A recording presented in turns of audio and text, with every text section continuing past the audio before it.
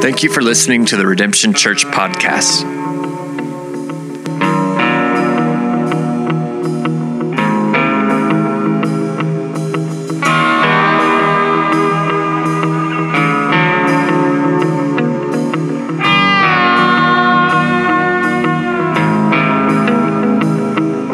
For more information about Redemption Church, please visit redemptionokc.com. You can stay up to date on sermons by subscribing to our podcast on iTunes. Thanks again for listening. Heavenly Father, thank you for the breath that we have, as Chris mentioned earlier and as we sang. Thank you for the life that you've given us and the gift that it is. Father, thank you that you've created us as relational beings who desire a relationship with you, but also with one another. Father, I pray that you would make us a deep people who live meaningful lives of friendship and of relationship and of connection with one another and, Father, with those around us. Lord, we pray that we would do so through the strength that comes through Christ and your Holy Spirit. We pray it in Christ's name. Amen. We are going to be in the book of Proverbs today, continuing our series. We're going to start off in Proverbs 13. If you've been around for this series, Proverbs is a different kind of a book because it's kind of scattershot stuff all throughout the whole book. And so we're taking a little bit more topical approach and hitting a lot of different verses. So it may be a little bit tricky to keep up with everything as we run through there, but I'm going to try to throw stuff on the screen so you can keep up. If you want to follow along, we're going to start off in Proverbs 13. But today we're going to be talking about friendship. And really, this is a significant issue, not just in the book of Proverbs, but just in life. And the quality of your life will largely be determined by the depth of your friendships. The quality of your life will largely be determined by the depth of your friendships. And the tricky thing about that is that life moves really fast. Work will impose its demands on you. Family will impose its demands on you.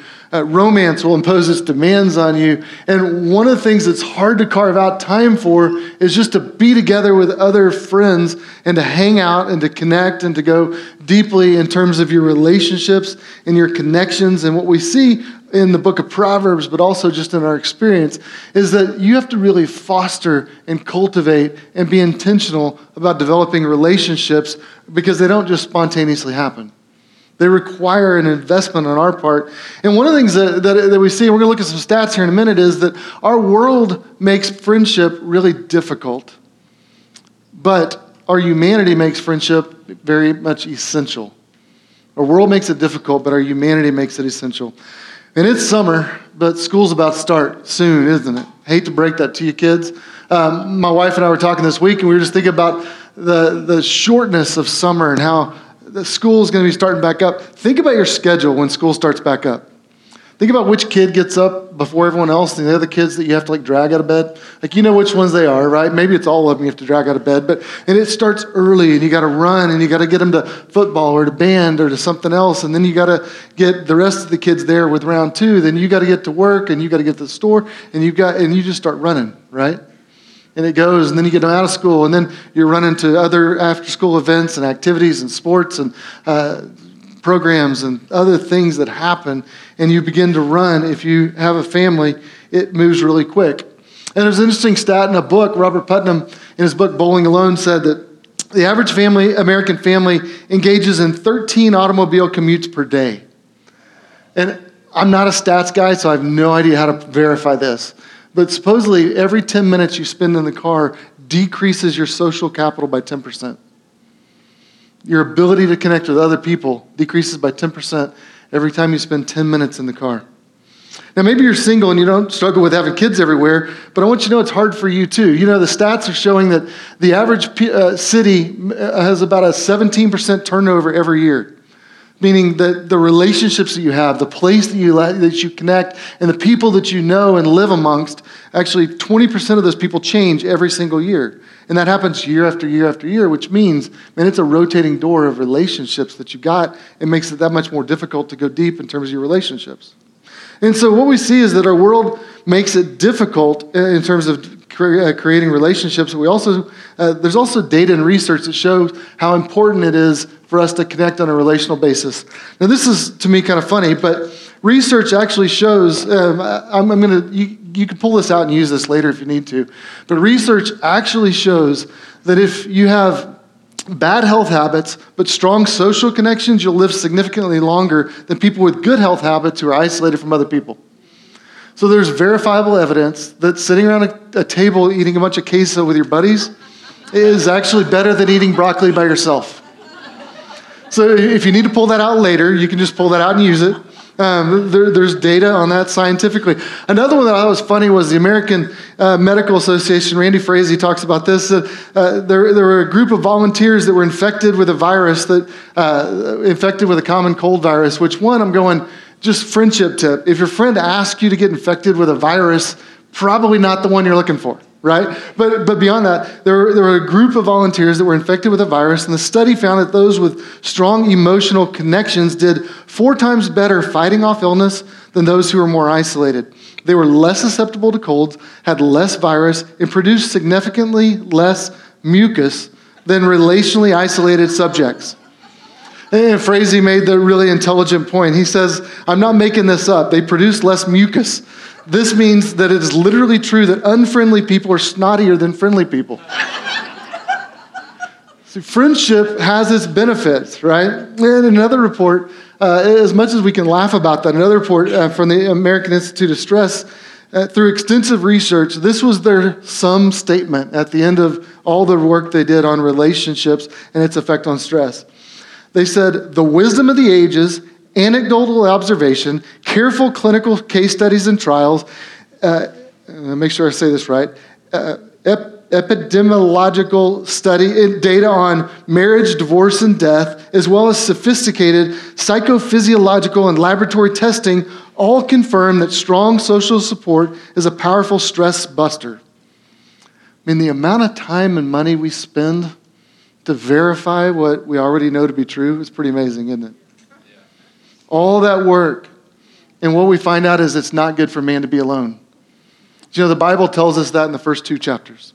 If you look at your Bible, you go to Genesis 1, Genesis 2, and God creates the world. And there's a series in which it says over and over, God creates it, and it is good, it is good, it is good, it is good. There's one place where it said it is not good. That's in chapter 2, verse 18. It says what? It is not good that man should be alone. We were made to be relational beings. We have a relational God, God the Father, God the Son, God the Trinity God the Holy Spirit that have existed in the Trinity for all time. And in their relationship, their friendship of the divine Godhead, they shaped us in their image and made us into relational beings. Now here's a question for you. Where in the Bible did sin and brokenness enter into the picture? What chapter? Genesis 3. So this is Genesis 2. This is before sin entered the world. This is before the fall of man. This is before brokenness entered the world. What that means is your desire for connection, your desire for relationship, your loneliness when you struggle with loneliness, your hunger for relational friendship, it is not a result of your sin or your imperfection or your brokenness. It's a result of the way God made you and created you. He designed you before brokenness entered the world to hunger for a connection with other people. And oftentimes we talk about that in terms of marriage, but really it's bigger than just marriage, although that's an essential friendship for many. But there's a general human desire for friendship and connection and relationship that goes beyond marriage. Whether you're single, married, or not, it's good for us to be in relationship. So what we're going to look at today, what I want us to do is I want us to recognize that almost nothing impacts the quality of your life as much as your friendship. So Proverbs is going to say, choose wisely your friends, those that are close to you. Now, why is wisdom so important? Wisdom is really, it's a skill for us to work through the areas of life that aren't obvious. See, there are areas of life that are really clear. And you teach those to your little kids, right? That's a road. Those are cars. Don't go in front of them. That's bad. Like, those are pretty easy things, right? We were over at our house the other night, and we had some friends over, and we had some candles out that were burning, and there's a little kid, and they were kind of like, ooh, light. And they're going, that'll take one time. Put your hand up there, you burn, it's obvious. Fire, hot, hurt, don't do that. But there's much of life that isn't quite so simple, right? A lot of life is way more complex than that. A lot of life can be more tricky than that. Life's not all just a list of easy check boxes. And man, wisdom would be easy if it was the same, if you could go by a drive-through window on the way home from work and drop $1.99 on it and pick up a bag of wisdom. But life doesn't really work that way. Life is just a lot more complicated. And as you walk through life, you have to navigate those things. For me, sometimes I think life feels a little bit more like whitewater rafting. Like you feel like you're going really fast, and there's all kinds of unexpected obstacles and things and twists and turns and dips and rapids and things that come your way. And in the midst of it, you're sort of steering and aiming in a direction, hoping to miss all the big stuff and get down the river and do just fine. And oftentimes that's really what life feels like. It doesn't feel like the simple list of check boxes. It feels like you're on a journey somewhere and you're having to kind of make it up as you go. And that's true, I think, when you're choosing friends as well. One man said, "Much is at stake in our friendships, and so much of friendship is a matter of feel. But God has wisdom for us in the nuances of real relationship too." Proverbs speaks a ton to that. And so the theme for this sermon really is coming from Proverbs 13, verse 20. It says, "Whoever walks with the wise becomes wise, but the companion of fools will suffer harm." Like much of the Proverbs, there's a positive side and there's a negative side to this Proverbs. You cannot become wise without wise friends by your side. You're gonna rise to the level of those you run with. The speed of your team is going to determine your speed. You're gonna live very much influenced by those that are your close friends. And so if you have wise friends, it's going to raise the level of your personal wisdom. But if you run around with a bunch of idiots, it says harm's going to come your way. It actually puts you in harm's way. Foolish friends will actually put you in harm's way. So let's start by looking at a few. We're going to take this. You notice there's a positive and negative there. I'm going to start with the negative because wisdom always says you should start with the bad news first, right? So let's start with dangers to avoid, and then we're going to look at some of the positives of friendship on the backside. Dangers to avoid. First is that you might drift into unhealthy friendships. You might find yourself drifting into unhealthy friendships. Proverbs 18:24 says this, "A man of many companions may come to ruin, but there is a friend who sticks closer than a brother." So we can't just collect friends. We can't just run around grabbing anyone that's there because that's going to be an unwise way. And it's not about quantity as much as it is about quality. You want a few deep, healthy relationships more than you want a bunch of loose, unhealthy relationships. And so Proverbs 13 warns us against this. Proverbs 18 warns us against this. It says you must be intentional about seeking out true friends. You know, it's interesting. The kind of friendship Proverbs is speaking of here is really, it's about the close confidants that you invite into the circle of trust, to quote a famous movie. But you're inviting a few friends into the circle of trust that are going to be your inner circle. And you see this with Jesus. He had Peter, James, and John that were kind of the three. Then he had the 12. Then there were 500 disciples. And then there was a whole bunch of other people and sinners and friends that he had outside of that. But there was a group of guys that he kind of brought in. So even Jesus had a limitation to the number of people he can connect with. See, one of the things I find in friendship is we sometimes feel like we can't be equally friends with everyone, so we end up becoming friends with no one. But what I want to encourage you in is you can't be everyone's deep friend, but you have to be a deep friend with someone. Like you have to be able to go deep relationally with a handful full of few people. And realistically, I think sometimes we think that ought to be this great big number.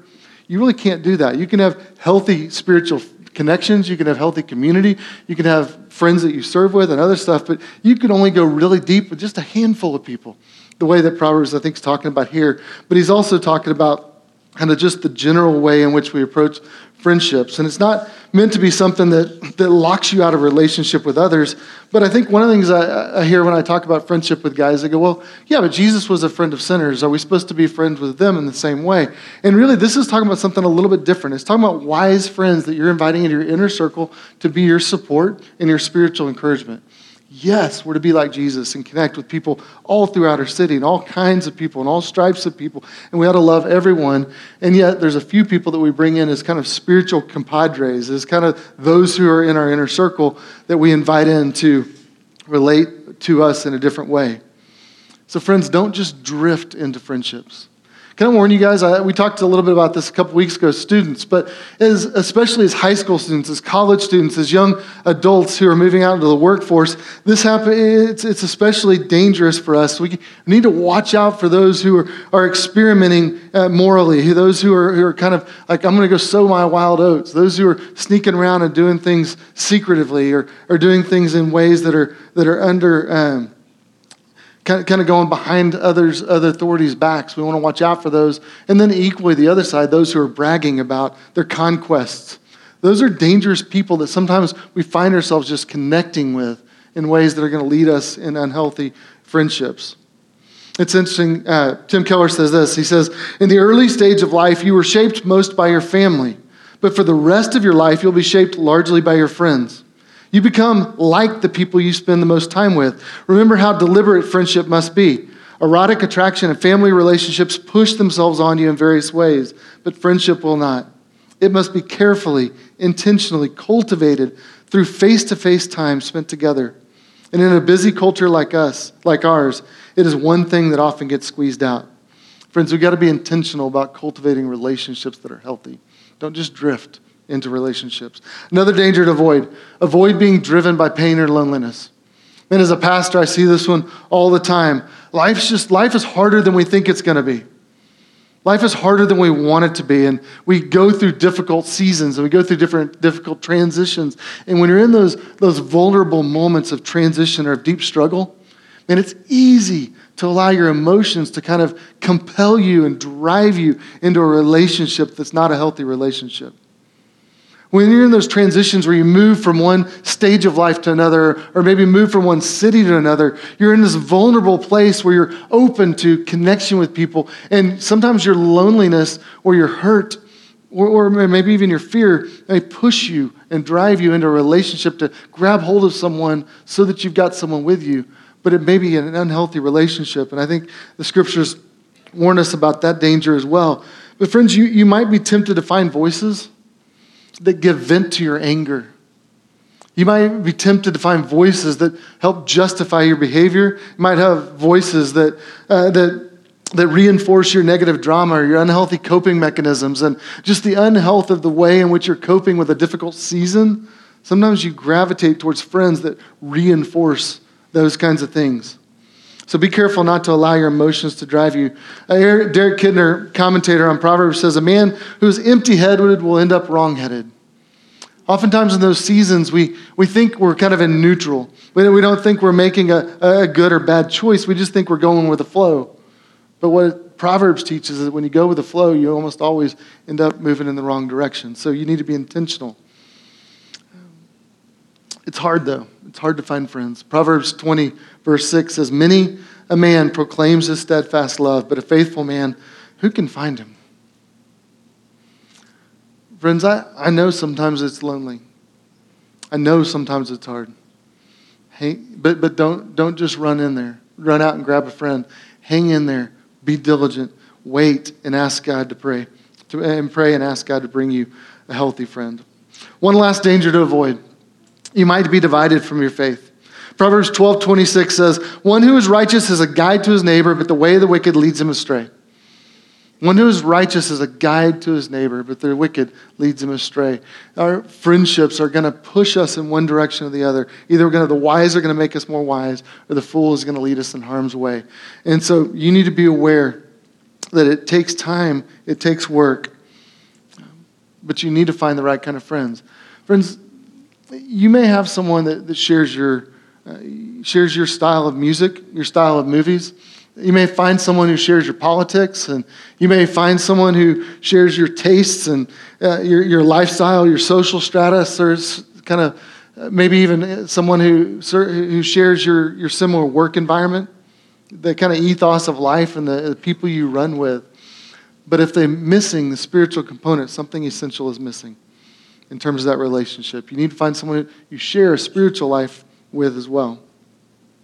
So let's go the other way. So those are some dangers to avoid. What do we want to build in our friendships and in our relationships? First thing I want you to see is that your friends are going to shape your behavior. For good or for bad, your friends will shape your behavior. And so we're going to kind of run through this. And what I want you to be thinking about is those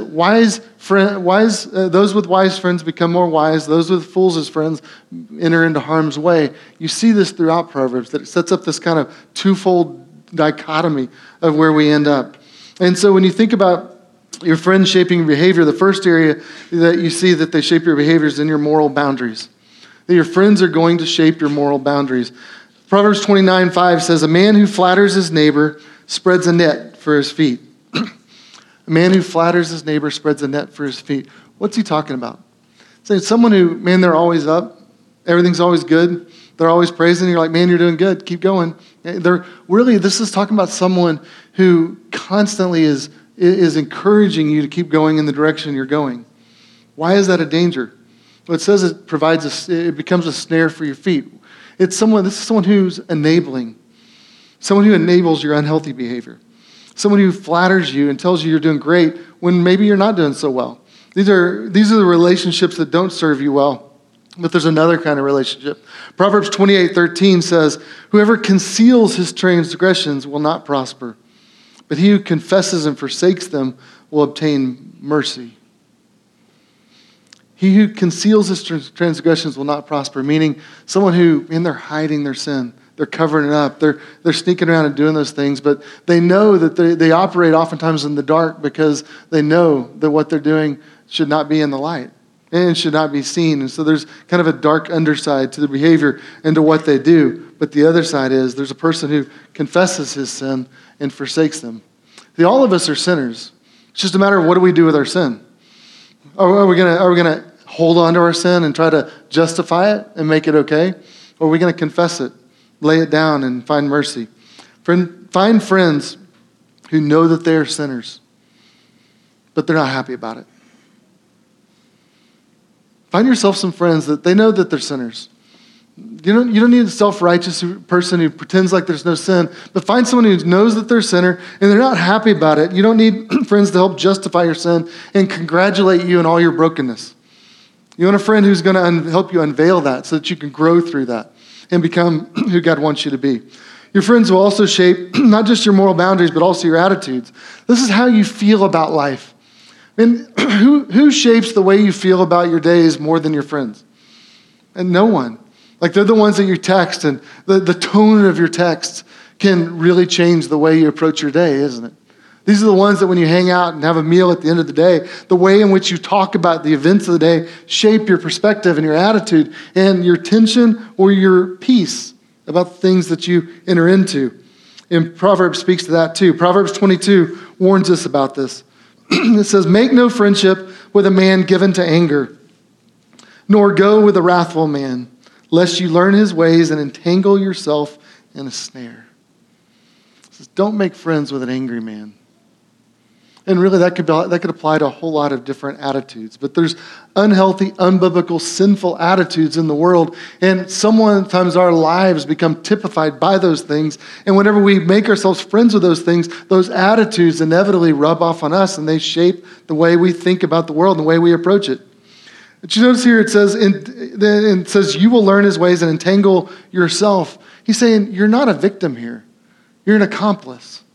That whenever we become friends with angry people and that begins to rub off on us, it says you're going to trip yourself up. You ever watch the YouTube videos of the guys that go in and they're going to go commit a crime and they make such a dumb mistake that they're arrested immediately and it's obvious? This is what this is talking about. It's saying you stepped into a deal. I have a friend who was a cop, and one time he was literally in a convenience store, and a guy pulled a gun out and went up to hold up the guy, and he was in the line behind him as a cop. And the guy's holding him up right in front of him, and he's like, well, you're under arrest. That's what this is talking about, is you're such a fool that you step right into it and you tangle yourself, and you're caught immediately whenever you do this kind of thing. So the common thing here is that you are both, oftentimes what happens when you become friends with an angry person is you're frustrated about something in life and you run up against someone else that's frustrated about the same thing and you begin to give vent to that. And then what you find out is that person isn't just a little bit frustrated, but maybe they're deeply angry. And what the problem with a deeply angry person is their anger is not limited to one area. But that anger begins to shape the way they do everything. And if we become close friends with them, it begins to shape us, which is why Proverbs says in Proverbs 22:10, drive out a scoffer and strife will go out and quarreling and abuse will cease. Yes. Drive out a scoffer. Now, friends, that sometimes gives us as Christians, we're not quite sure what to do with that. We're like, oh, I thought Grace said we're supposed to love everyone, we're supposed to include everyone, we're supposed to welcome everyone. That's true. But there's also a standard by which we invite them in.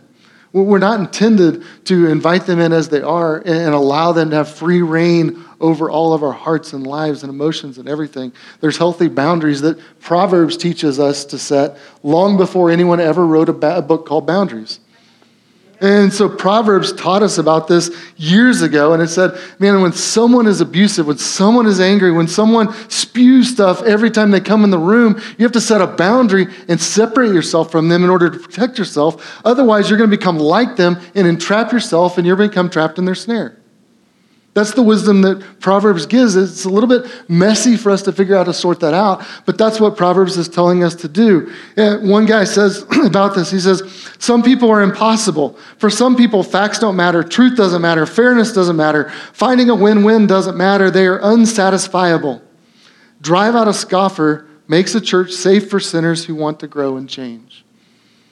Friends, we can't simply acquiesce to an unhealthy person and allow them to run roughshod over us, over our small groups, over our relationships, over our friendships, over our families, over the things in which we are about.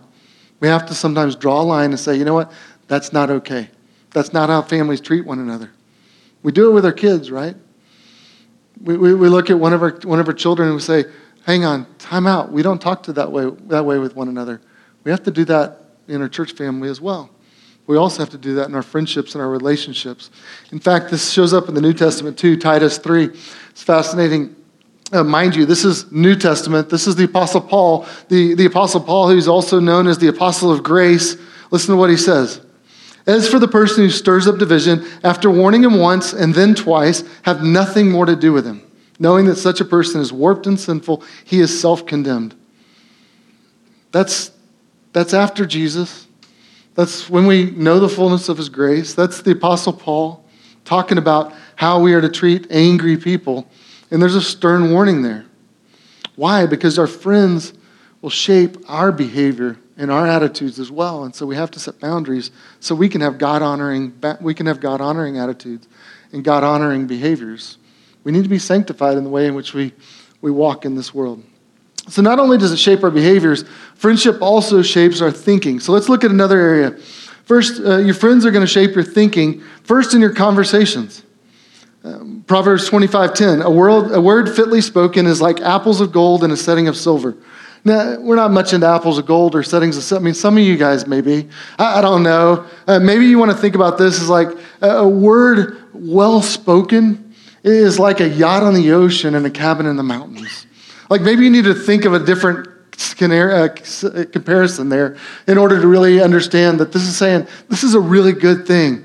Like to have someone just to chop it up with around a table or around a fire, like there are few things in life as good as having a group of buddies around and just sitting around a fire and just chopping up about life, commiserating. You need to find friends that you can laugh with, that you can commiserate with, that you can whine with, that you can tell jokes with, that you can brag with. Like all the things that you want to do just hanging out with guys, you need to do that because it's going to shape the way you think about life. Ladies, you need to find someone that whatever you do, whatever you ladies do, I just know you do it faster and usually with more tears than most of us guys do. But you do it really well. It takes some of us, we usually have to hang out and like beat each other up for 6 hours, somehow in some sporting event or something, and get to about 1 a.m. before a guy will go, so how's things really going? Like it takes us a long time to get there. A lot of you ladies can sit down and be like, hey, what's your name? How are you doing really? And instantly you just talk. And I don't know exactly how that works, but what I do know is we need friends that help shape our thinking just through the conversations of life. And not all of us are wired the same way, and not all of us work the same way.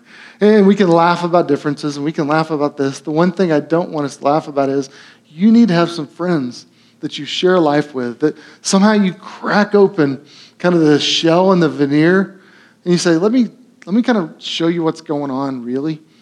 Like, you need some people that you do that with somewhere in the course of your life, and that was going to shape the way you think. Whoever you open your life up to in those moments, they're going to have influence in the way in which you operate. Not just in your conversations, but really leads us to the second area that our friends shape our thinking, which is in their counsel. Because when we get to know people like that, and we have relationships like those, it's going to open us up to seeking advice, seeking counsel, seeking wisdom from them. And so Proverbs says, oil and perfume make the heart glad, and the sweetness of a friend comes from his earnest counsel. There's something sweet about a friend that gives you wise counsel when you really need it. Have you ever been in a place where you're wrestling over a family decision or a job decision or a relational decision or something, and you're in turmoil and you just know, man, I'm spinning a little bit and I'm not sure I'm seeing this straight. I'm not sure I'm seeing all the things that are here, and you kind of need someone that steps out of that can look down on your life and see the broad spectrum, and they can give you some wisdom and some counsel and some advice, and they can be the ones that have tracked with you over years and go, hey, you remember that thing that you did back there that got you in trouble? This feels like it could be a little like that. Or, hey, do you remember that time when you got a little fearful and you didn't trust the Lord and he was really calling you to do that thing and you held back? Maybe this is a place where God's calling you to step out in faith and step into something that he wants you to do. You need a friend that can give you wisdom in that kind of nuanced conversations of life that we have. And part of that means you need a friend that'll be honest with you. One of the famous verses on friendships, or most famous really verses on friendship in the book of Proverbs is 27:6, which says, faithful are the wounds of a friend. A friend who, they're willing to say a hard thing, a thing that, maybe it stings a little at first, but they're doing it in order to help you. They're doing it in order to serve you well. I think it's important to acknowledge this isn't licensed to be a jerk, right? Like, only kind, thoughtful, self-controlled, balanced, wise people do this very well. This could be like ammo in a gun of a really unhealthy person that it doesn't do this well, that goes, sweet, man, I'm just wounding you for Jesus. You don't want someone who's really proud of the fact they wound their friends all the time. This is something that's always done with some timidity and with some humility that comes along someone and says, man, I think you need to see this from maybe another perspective. I think you need to consider some other things here. We need someone who lovingly gives us wisdom for the road we're traveling, even when it challenges us. And here's what's hard. Do you find it difficult to receive a wound of a friend? To receive reproof, correction, kind of shifting your course? Those are hard conversations. I don't ever desire, kind of on a surface level, to run in when someone says, hey, I need to talk to you about something. I'm not like, oh boy, a hard conversation, right? That's just not the way we tend to roll. We're like, oh, what is it? And you kind of wait. And there's a deeper part of me that desires the help of a friend who's honestly trying to help me out. But there's a surface part of me that every time it happens, I flinch. And I'm like, oh, do I really want to? Yeah, I do want this. And I have to think about it. See, this is especially difficult for some of you. Ray Ortlund says, there's a difference between someone being loved and someone feeling loved. Jesus loved everyone well, yet some people felt hurt. They were not harmed by him, they were loved by him, but they felt hurt.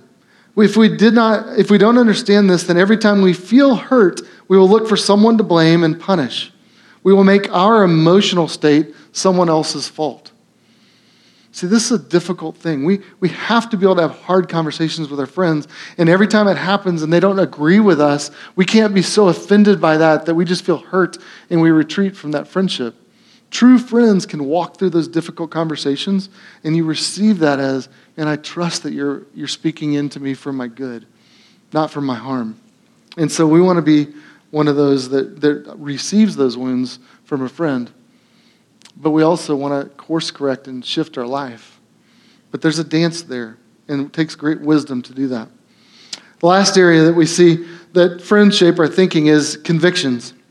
Proverbs 27:17, iron sharpens iron as one man sharpens another.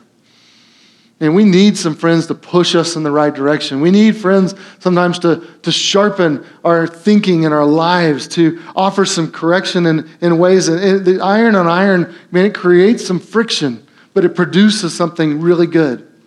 And we want friends that are going to help us cut straight through life in a really healthy way. And so as you think about this, I think it's important for us to surround us with people that are going to make us better. Going back to the original proverb we looked at the very beginning, those who walk with the wise become what? Wise. And so you want iron sharpens iron relationships. You want friendships with wise people that as they walk with you through the course of life, your wisdom is raised and your clarity about life is clarified. You gain greater clarity about life and are able to cut through a straight path and the things and the decisions that you need to make. So lastly, in Proverbs, the thing we see is that your friends will shape all of your experience in life. They shape your behavior, shape your thinking. But really, a friend walks with you in everything. They walk with you in thick and thin. They walk with you on the mountaintops and the valleys. They walk with you through the dark days, and they walk with you through the light days. They celebrate with you. They weep when you weep, and they also rejoice when you rejoice. That they're engaged in all of your life, which is why Proverbs 17:17 says, a friend loves at all times. You know, it's interesting that a friend chooses you. You know, when someone loves at all times, it means they're committed to you. They're not just committed when things are good. They're committed to you regardless of what comes your way. They're going to love you no matter what happens. They love you when you mess up.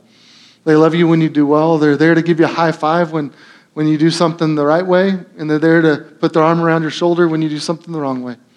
They help carry your burdens, and they help walk alongside you in all of life. And I love a picture of this that you see in the book of Exodus. In Exodus 17, you see Moses, and they're in the middle of a battle season, and as they're going into battle, you see Moses, you see Joshua is down on the battlefield, and Moses is up on the hillside, and he's looking down at Joshua and the army down below, and it says that Moses begins to pray because he sent his friend, his young kind of mentee, the guy that he's discipling. He sent him out into battle, and Joshua's fighting the battle, and Moses is up overlooking this, kind of surveying the land, and he just begins to pray for Joshua and pray. And it says that as Moses raises his hands and prays for Joshua, the Israelites begin to win the war.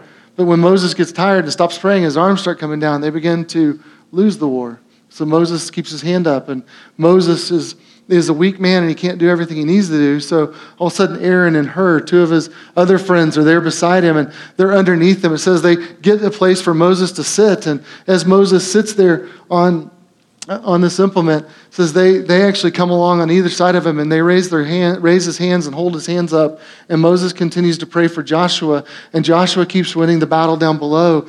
And to me, I thought about that this week and just thought, what a beautiful picture of friendship. That's what it ought to be.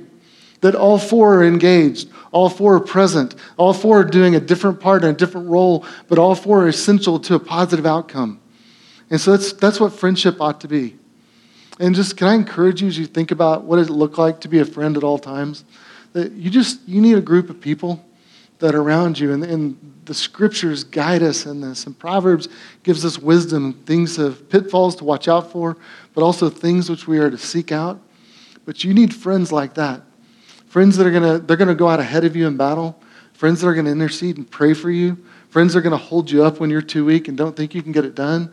But somehow together all of it works because you're all playing a part and you're all pitching in and carrying one of those burdens and lifting weight alongside the others. Do you see how that works? That's the picture I want us to have as we think about this. Ecclesiastes says, 2 are better than 1 because they have good reward for their toil. For if one will fall, the other will lift up his fellow. But woe to the one who is alone when he falls and has no one to lift him up. It goes on and says, the man might try to prevail against one who is alone, but 2 will withstand him. A threefold cord is not quickly broken.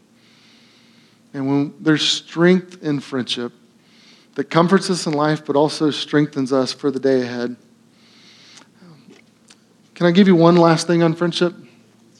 When you think about friendship, it's interesting, when you get to the New Testament, Jesus said this, greater love has no man than this, that someone lay down his life for his friends.